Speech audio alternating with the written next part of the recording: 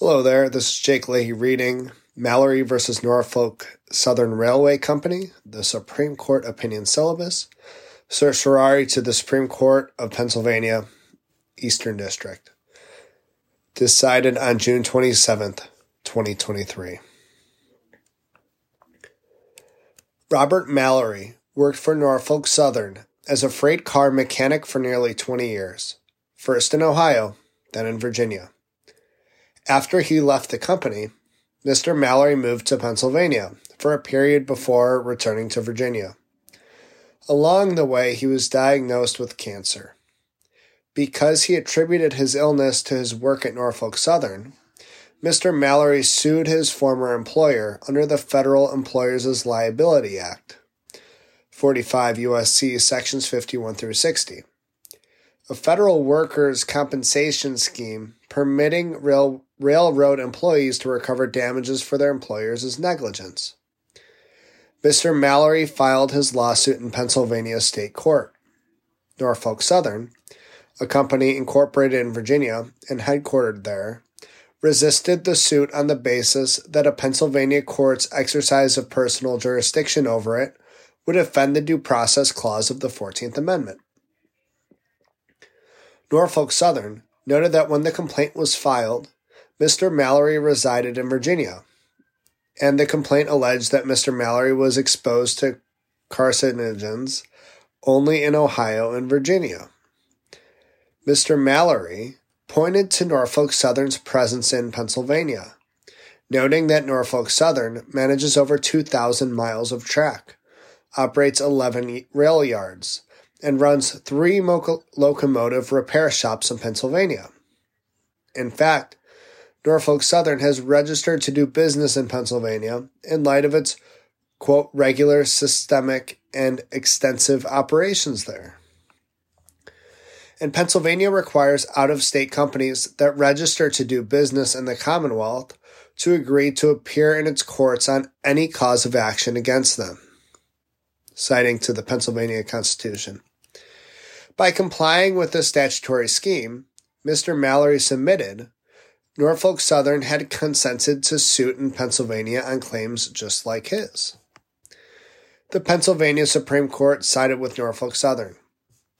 That court found that the Pennsylvania law requiring an out-of-state firm to answer in the Commonwealth any suits against it in exchange for status as a registered foreign corporation and the benefits that entails violates the Due Process Clause. Held. The judgment is vacated, and the case remanded. This case is controlled by Pennsylvania Fire Insurance Company of Philadelphia versus Gold Issue Mining and Milling Company. Much like the Missouri law that the court in Pennsylvania Fire found to comport with the Due Process Clause, the Pennsylvania law at issue here provides that an out-of-state corporation may not do business in the Commonwealth until it registers with the Department of State. Among other things, Pennsylvania law is explicit that qualification as a foreign corporation shall permit state courts to exercise general personal jurisdiction over a registered foreign corporation, just as they can over domestic corporations. Norfolk Southern has complied with this law since 1998, when it registered to do business in Pennsylvania. Norfolk Southern applied for a certificate of authority from the Commonwealth, which, once approved, conferred on Norfolk Southern both the benefits and burdens shared by domestic corporations, including amenability to suit in state court on any claim. For more than 2 decades, Norfolk Southern has agreed to be found in Pennsylvania and answer any suit there. Pennsylvania Fire held that suits premised on these grounds do not deny a defendant due process of law.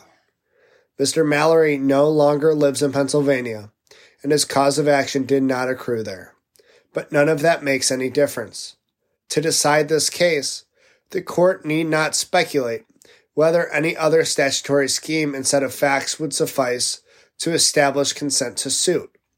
It is enough to acknowledge that the state law and facts before the court fall squarely within Pennsylvania Fire's rule. In the proceedings below, the Pennsylvania Supreme Court seemed to recognize that Pennsylvania Fire dictated an answer in Mr. Mallory's favor, but ruled for Norfolk Southern because, in its view, intervening decisions from this court had implicitly overruled Pennsylvania Fire. That was error.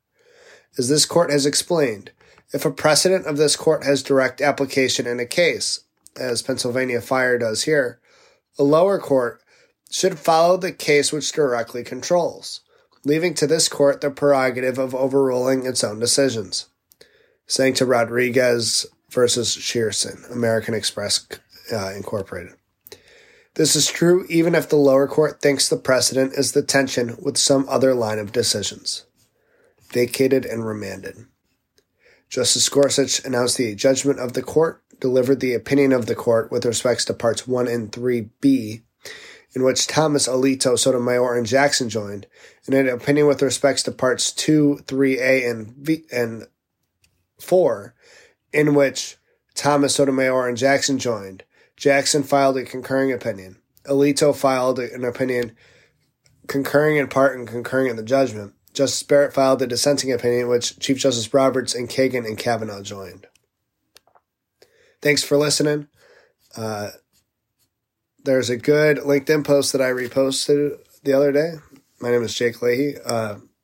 About this case, kind of explaining, because it was basically broke down to a 4-4-1 decision that I guess because of the way Alito's dissent on his own is written, it basically amounts to being in favor of it. Interesting thing to look at. Again, thanks for listening, and be sure to subscribe and leave a review.